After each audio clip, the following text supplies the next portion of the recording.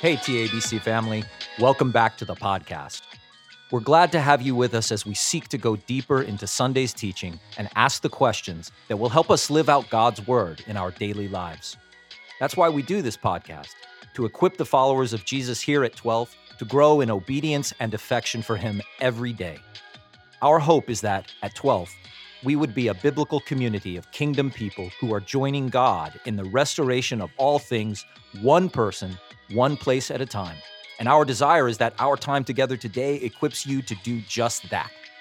Thanks for being with us. Let's jump in.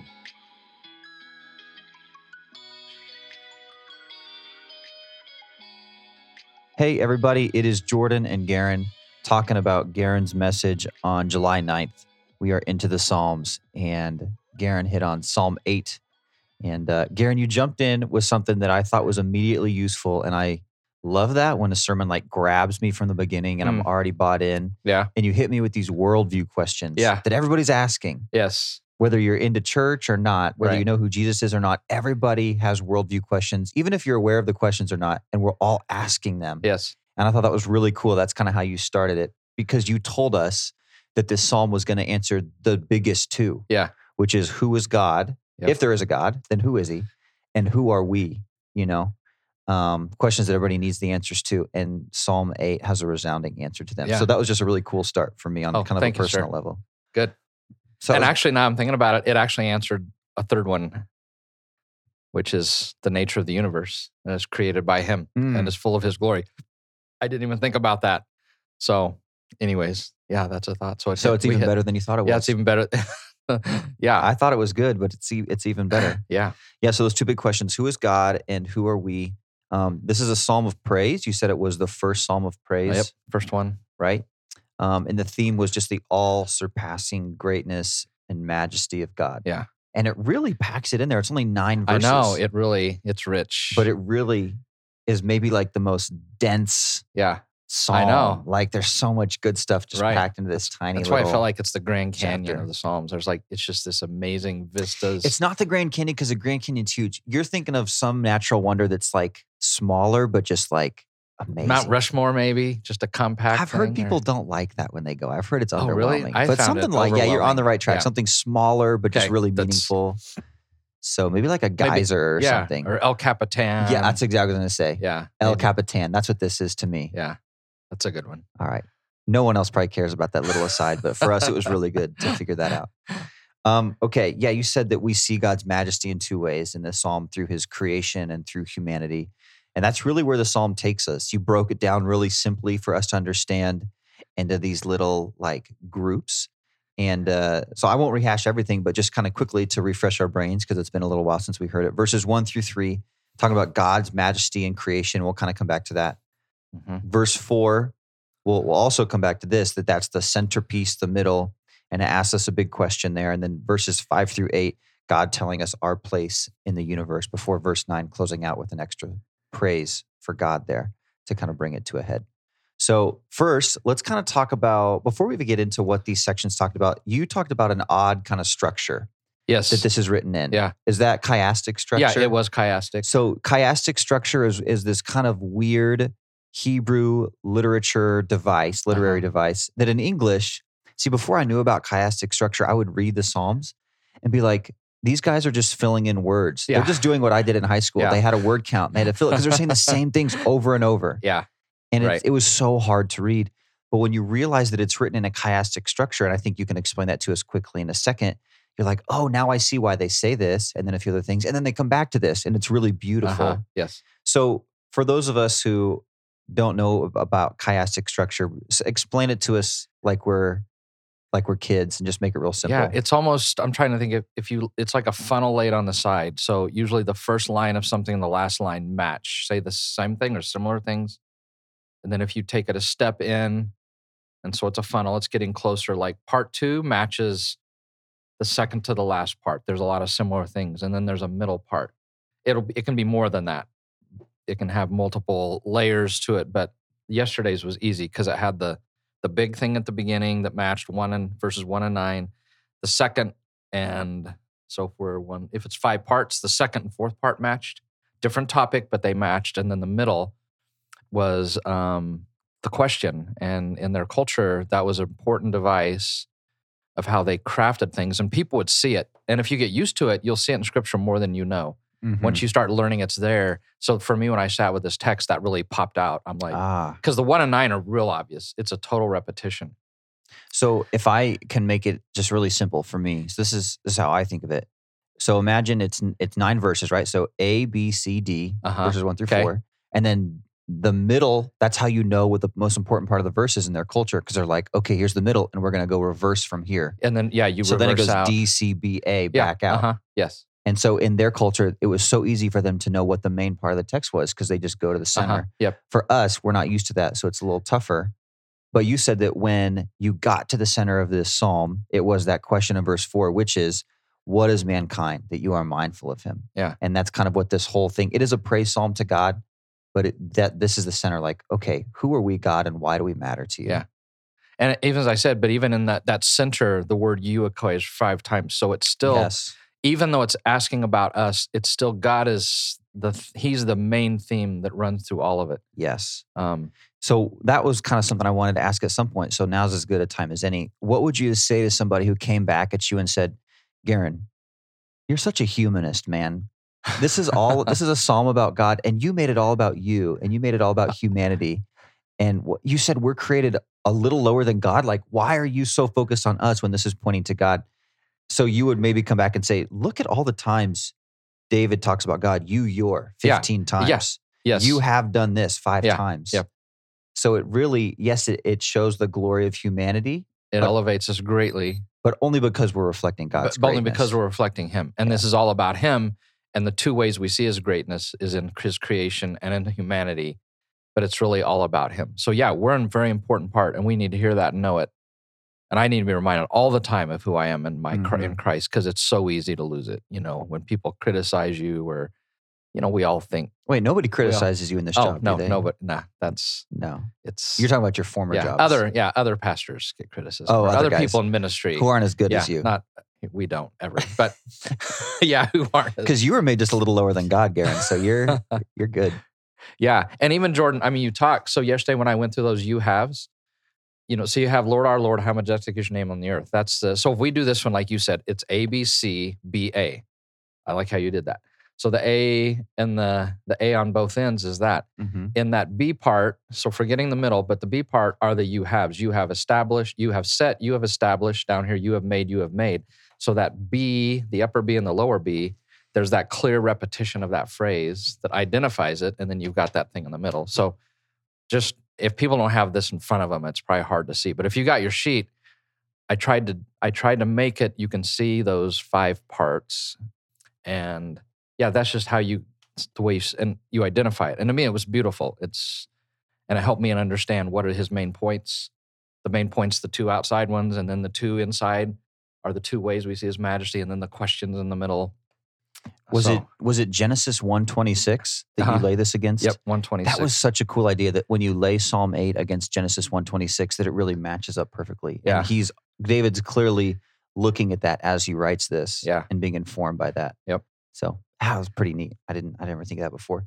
Another cool part that stuck out that I just want to say before I forget it more than anything is you talked about the Lord, our Lord, that he's our Lord. Yes, our Lord. And how in their culture it was very community, but for us in America, it's very individualistic. Yeah. It's always my relationship with God. What's God's will for my life? I mean, that's what we're always doing. And so it is so helpful to be in a psalm that reminds us that we are a community. He is our God. We're a part of a family. This isn't an individual sport. Yeah. And so. Yeah, very good. It's a team sport, it's very a team much sport, so. Yeah. So, that was just cool too. I love how you kind of pulled that out. Because I would just breeze right over that. I would think, oh, Lord, our Lord, that's cool. But you really found meaning in it. So very good. Okay, so 1 through 3. And then in 4 is that big question. And then we kind of build out from there. Well, let's kind of sit in 4 for a second, actually. Okay. Because this is a big question. What is mankind that you are mindful of him? You talked about the starry nights. You talked about the size of the universe. Yeah. I both love and hate hearing that. I love it because I love when my mind gets blown and it just reminds me how big my God is. Yeah. But when I hear how tiny I am, it's almost terrifying. Yes, it is. You know? And so, that David was sitting under the stars watching the sheep, Oh, like yeah, you said, you know that. and Yeah. just contemplated his place in the universe all Yeah. the time. Now, we don't know what he thought about the universe. He didn't have any concept of how big it was. Yeah. But you can still get lost looking at the stars. Yes. And so, I just imagine him penning this at some point, just thinking back to his days under the stars. Like, Yeah. man, I'm so small. I don't know what those things up there are, but there's a lot of them Yeah. and they're big. And it's huge and it's far away. And yeah, this expanse is amazing. I don't think you've really lived until you've had a moment like that. Has everybody had a moment where you're under the stars? Maybe that's just a Midwestern thing. Yeah, I can't help but to think that everybody, I mean, I got a lot of nods yesterday. I'm like, haven't we all had this? I think everybody, when you get out there, you're amazed at God and you're also amazed at like how small you are. That was really critical in my faith, to just go sit under the stars and just think about my place and think, okay, if the universe is as big as everybody says it is, and God created me and wants to know me, like, that just takes things to a whole new level. Yeah, I'm no longer right. just reading this book for content. There's something really special going on here. Yeah. So hopefully you've had a time like that. If you're listening and you've never had a special time under the stars like that, wait for a clear night, go out in the country, lay on the hood of your car, and just look up and spend time with the Creator, because it's pretty excellent. Or better yet, just go to Colorado and get on a mountaintop. Yeah, you've been in Colorado in the summer. Yeah. Have you ever gone up at night to what's the rock? Miller's Rock? Have you ever gone up you're there not supposed to hike at night. I'm a rule follower, so I don't do that. But just there at the cabins. I mean, you're already at elevation. Because so you're at elevation. You're far away from any city or anything. Yeah, you're just seeing some fantastic night stuff going on. It's pretty crazy. Okay, so question for David. David hits us with that, and then we're left to think on that, which is one of the most important parts of the psalm, I think. And then from 4, we kind of build out from there, 5 through 8. God's telling us our place in the universe, right? He's telling us a couple things. He's telling us, you said we have like our soaring greatness in our nature and identity. Yes. And just who we are. Right. And in our responsibility and calling, the tasks that we've been given. Yeah. It's my thought that we have a really weak understanding of both of those things. Yes, I think so. So would you build that out for us a little bit and just like make the pitch to us that is really rich?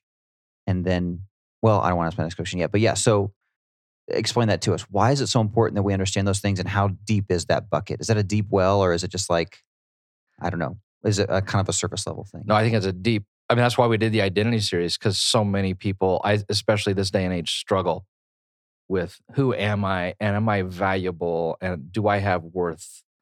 And I think so many people struggle with that, ask those questions. A lot of the depression and this going on these days is people feel like, and we're in a secular environment that's telling us you just are an accident of the universe.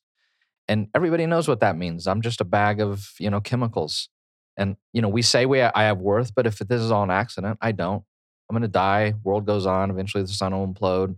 What matters? And so to me, in a secular world, I think we need to hear so much who we really are. And just that idea that God created us a little lower than himself, that's mind-boggling, because I feel the great gap between me and him. But for even him to say, man, I created you with this, and who you are as a spiritual being, you don't know how close you are to who I am. That's just crazy. And I think we need that. I need that all the time, because it's so easy to forget who I am in Christ. So to me, this was a way to really dig into the reminder of my identity in him. And then I'm crowned with glory and honor. I didn't even hit the crown very much, but when you think of somebody getting crowned, you're thinking of somebody higher putting a crown on. Like that just happened to Charles recently. And that's God's view, is like, I have put a crown on your head, and it's a crown of glory and honor. That's crazy to think about. Yeah, I think it's really rich. Okay, there's a lot there. So let's go back to the responsibility and the calling. We are called to be rulers, co-rulers with God over the work of his hands. Yeah. Right? Like in the garden, Genesis 1, right? They are commissioned to tend and take care of it. Yes. So I've been going through Genesis with Tim Mackey, and there's some really cool language here. And maybe you already know what I'm going to say. I'm not sure. But that garden language that he commissions Adam and Eve with to tend and take care of the garden is the same Hebrew language for when they're talking about the temple and God commissions the priests. Yep. And he says, you are to tend and take care of this temple, right? Yeah. And so it's not limited to a garden. It's not limited to a temple. It's all creation. It's all of creation. We are called to tend and take care of all creation. And then Mac even makes this cool part or this cool point that we are, we're living in this cosmic temple, right? That the temple was not just the tabernacle that they had, but the temple is God's space and human space coming together. And so that is all of his creation. And so we are to tend to take care of this cosmic temple that he's built for us and that we interact with him in. And so when I read that, I was like, they really knew what they were doing right in the Old Testament. The language is so precise and it's so cool. And you might look at Adam and even say, well, they had a job. Or you might look at the priest and say, well, they had a job. But if you read it through the right lens and you realize that thread extends to you in Scripture, it is on us as well to tend and take care of this whole thing. Because priesthood language is used of us. And exactly that was the calling. We're fallen and we don't do it well anymore. But that was the call. And not just that, but if we were to delve into Genesis 2, Eden was a small place of the garden. The garden was actually a small part of Eden. Eden was a small part of the creation. And God was calling them to extend Eden, that garden, to all of creation. There was still a lot of chaos out there and the wild, and he was calling them to just work that whole thing out and fill out creation and fill it up and extend the garden and bring more order to it. The order he started, they were going to finish. It's a huge calling, and that's why that work series. That's why we spent like 4 weeks in Genesis 1 and 2, because we still have that calling on us to make an impact where we are. So, yeah, that's a big deal. And I didn't have time to go into that yesterday. I really wanted to talk even more about that. It's called the cultural mandate, the mandate to create culture and create things. And talk about that here a little bit, because that is important.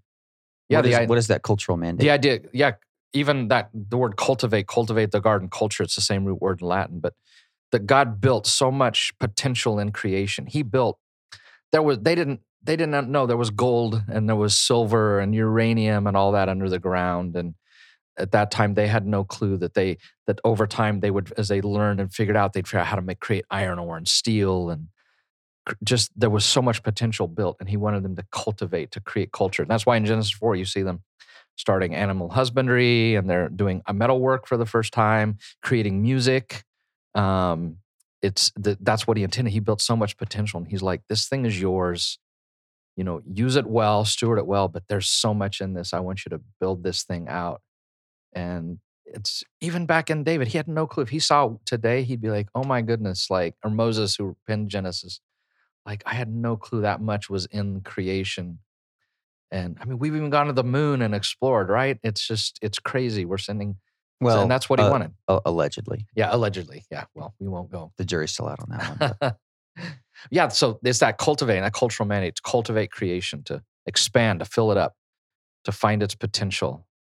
And that proverb I love says it's to the glory of the king to hide something. It's the glory of God to hide it, the glory of the king to find it. And to me, it's that idea that God just puts so much into it. And he's just like, I cannot wait for humanity to dig into this and see, learn the mathematics figure out the mathematics behind this and music. And I built all this potential in it. So yeah, it's that calling and responsibility is really huge and crazy. I think the double-edged sword of that, though, is that God made this really incredible creation as signposts that point back to him. But then is it Lewis? Somebody says that we worship the signposts instead, right? That we get so caught up in the mathematics or the idea of space or and it's just like we can't take our eyes off of it. We got to be people who see those things for what they are, signposts pointing back to the Creator, to the guy that we're talking about in Psalm 8, this King who is all-powerful, all deserving of my whole life. Not get caught up with the little stuff. Yeah. So there's even some danger in that beauty. Okay, we talked about responsibility and calling. We're kind of doing reverse order here, but the other thing was God points to our nature and identity, the human greatness that we are as his reflection. So can you talk about that a little bit in verse 5, where this kind of weird verse, we're made a little lower than Elohim, which is that Hebrew word, which most of the time refers to God, can also refer to angels or other spiritual beings. So depending on your translation, we could be made a little lower than the angels or a little lower than God himself. You made the case for God himself, which makes it even weirder of a text. So break that down. Why would this be put in here, and how can we be made a little lower than God? Isn't that like a little bit egotistical of us? Yeah, I think, and so one thing I'd say is because, you hear much about the New Age movement, but in pantheism, all the talk is that we are divine. that we're part of the divinity, and God saying, no, you're not, but you're made a little lower than me. But it elevates. I almost did something yesterday a little diagram that I've used before with people in Genesis that it's even hard to explain. So we are creatures and we are created. But unlike anything else that's created, we share in the divine in this unique way that he created us in his image. We reflect him. We're just a little bit lower than him, that there's this specialness that nothing else in creation has. So we're separate from God in that we're a creature, but we're separate from creation in that only we have this image and we're just a little lower than him. It's mind-boggling to think of. I don't think we get it because we're sinful and broken, and we all struggle with, man, what's wrong with me and all that. I just don't think we see the value that God puts on us and how elevated we are in the whole cosmos. So that's what I was trying to communicate yesterday. Yeah, you did it well. I think it's okay that we sit with a little bit and don't fully grasp it. So much of my style of reading the Bible that I want to default to is reading information and intaking it and understanding it. And it's just not what the Bible is in general. And it's also just really not what the Psalms are. Yeah. It's to be sat with and thought about, like when AJ was here talking about just sitting with it for a long time. Right. There's a lot of value in that. Yeah. So it's one of those things that we're meant to ponder. We're not meant to fully understand. It's meant to instill us with that value because of who our Father is and our Creator is. And that's all David was trying to do. I think it was mission accomplished. Yeah. Good. So, I hope so. That was... and it was cool how you presented it in the Hebrew. You said, God, how do you say it? God made humans... lower a little. Lower That's how a it reads little. in the Hebrew. Lower a little. I was so cool. struck by that. And right, I've been carrying that around. I've been living with this psalm for a long time, but I've been carrying that around and I'm like, that is crazy. Lower a little. And I don't get it and I can't fathom it, but that's crazy. I imagine the Holy are. Spirit giving this to David and he's writing it and he's like, God made humans lower. And then he's like, a little. That's in my mind's eye. That's how that goes. Okay. So to kind of wrap it up here, the main point was really to think about who is God and who am I? And you said that we need to know and feel the truth of these, the answers to these questions. So why is it so key that we know and feel those truths? Why is it not, I don't know, something that we can just say, okay, that's good to know. Why do we need to sit with it and really internalize it? Yeah, because we live in a secular age where we hear there is no God or everything just evolved and there's no purpose to it and no purpose to you, and people desperately need to know, is there anything more foundational than knowing who is God and who am I? I just think they're just so foundational, and I think we need to get the scripture into our gut, not just in my head, but in our gut, and that's kind of what I was wanting this to do a little bit yesterday. A.W. Tozer says what you believe about God is the most important thing about you, because if you have a wrong view of him, it affects everything. And so this was a chance to say, look, he's the creator, the sovereign king of the universe. He's Lord. And can you imagine that he just created everything with his fingers? That's just mind-boggling, right?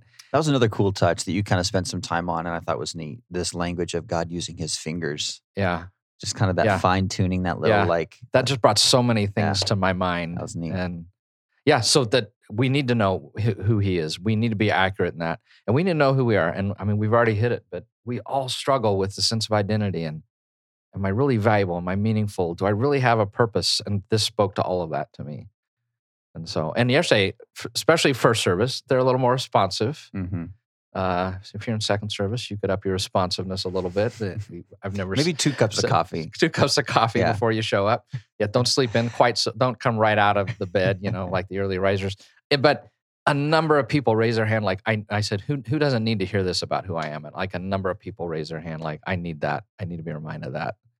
And so second service, not so many. So there's 2 kinds of people in the audience. There's the ones who raised their hands, and there's the ones who still needed it, but we just didn't. But we just won't. I didn't raise my hands because I'm not a big participation guy, which doesn't look good probably, but it's just not. You've been doing a lot of group participation stuff lately in church, Garen, and I have to work on it and be okay with it because I just want to sit there and soak it in. Yeah. I don't like to do the whole. I know, like turn to your neighbor and say something. When you do that, it's a growth moment. We'll just say that. I know. That's why I can do it, because I'm up there by myself and I don't Right. have And to do it's it. selfish of you because I know you don't like it It's either. very selfish. So you're exempt when you're up there. So the answer to that, who am I? Your answer, David's answer, is that we are royalty. Verses 5 and 6 Yeah, make royalty. that clear. Talk just really quickly about how that view was different than the view of the day.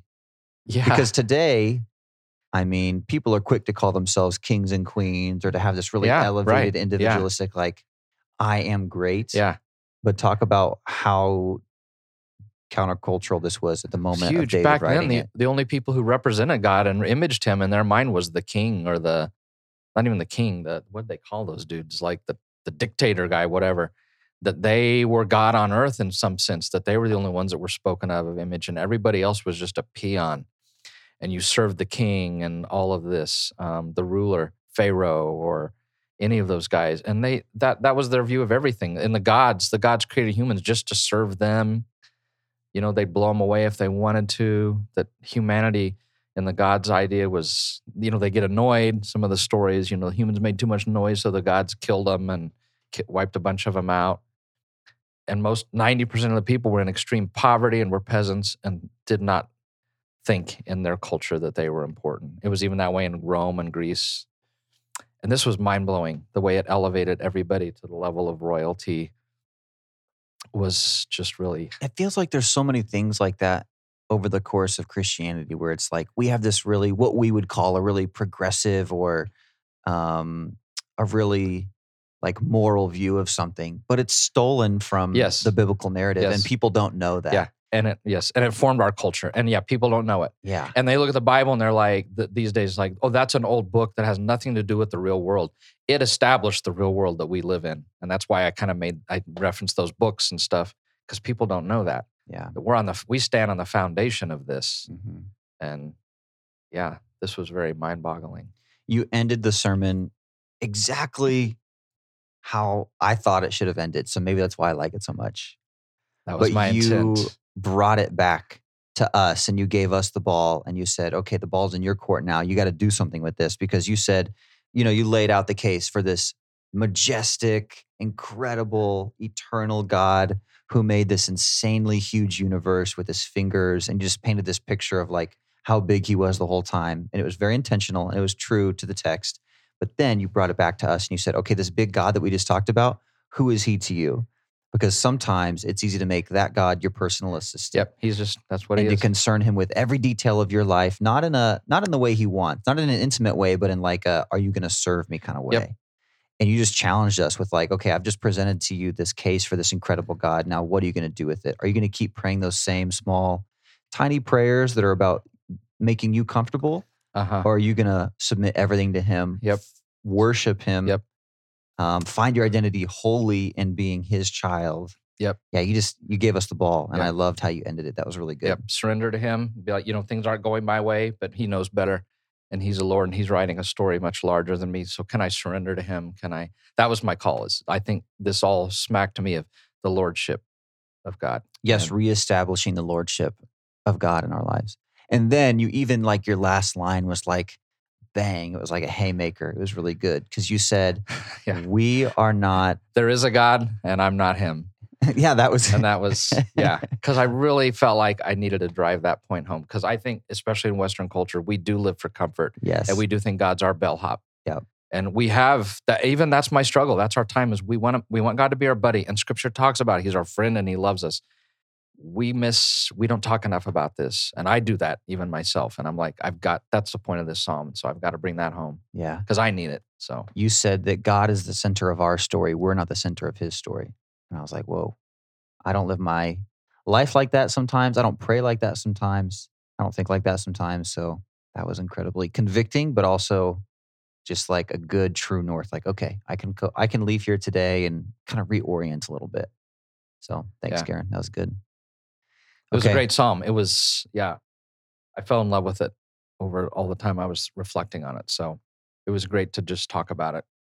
That's a good one to memorize. That's a good length for memorization. Yeah, it would be a good one to memorize. And that's a good challenge because it is. It's a good Do you have it on memory right now?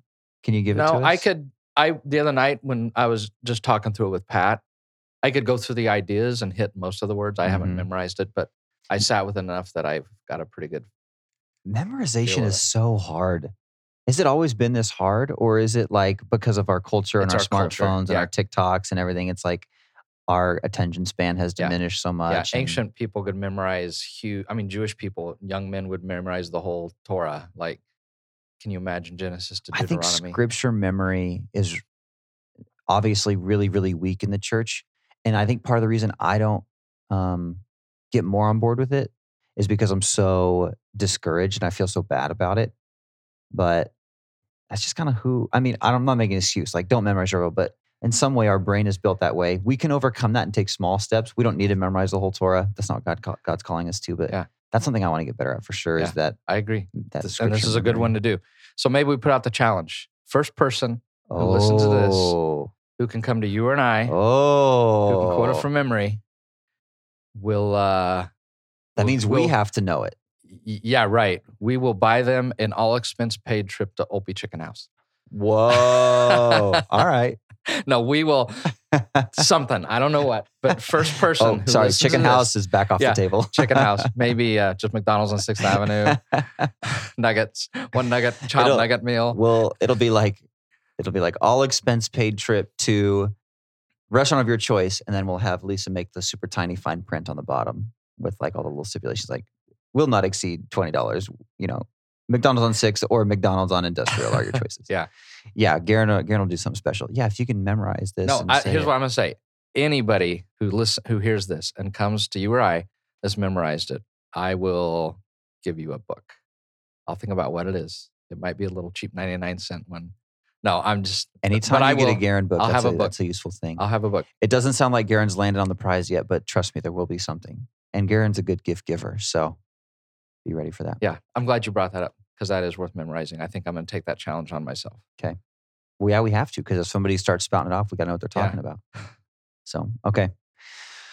All right, Garen, thanks for doing this. Next week, well, kind of lay it out for us a little bit. Yeah, so I'm going to be on a wedding. David Manner's going to preach this week. He's the head of the Kansas-Nebraska Convention of Southern Baptists. I love the guy. He's great. Anytime I've heard him preach here twice that I sat in the audience, I love what he brings. Remember he did Joshua a few years ago? Yes, very good. And then Corey Schleep, who does Christ First Counseling, is going to preach. And then the month's going to finish with Jason Hubner coming fresh out of sabbatical, bringing it, man. He is. He'll have 2 months. He'll be more unshaven than usual. Yeah. So it'll be good. Yep, we're going to be at the wedding and then back here for a little bit and then in Colorado for a week and a half where I can go out under the stars every night. So that's right. Be reminded of your tiny place in the universe. Yeah. Cool. Okay. Well, we're excited to do the Psalms. We're glad we're in it. Psalm 8 is obviously great. So let's commit it to memory because it's got stuff we need. So thank you guys for being with us. We will see you next week.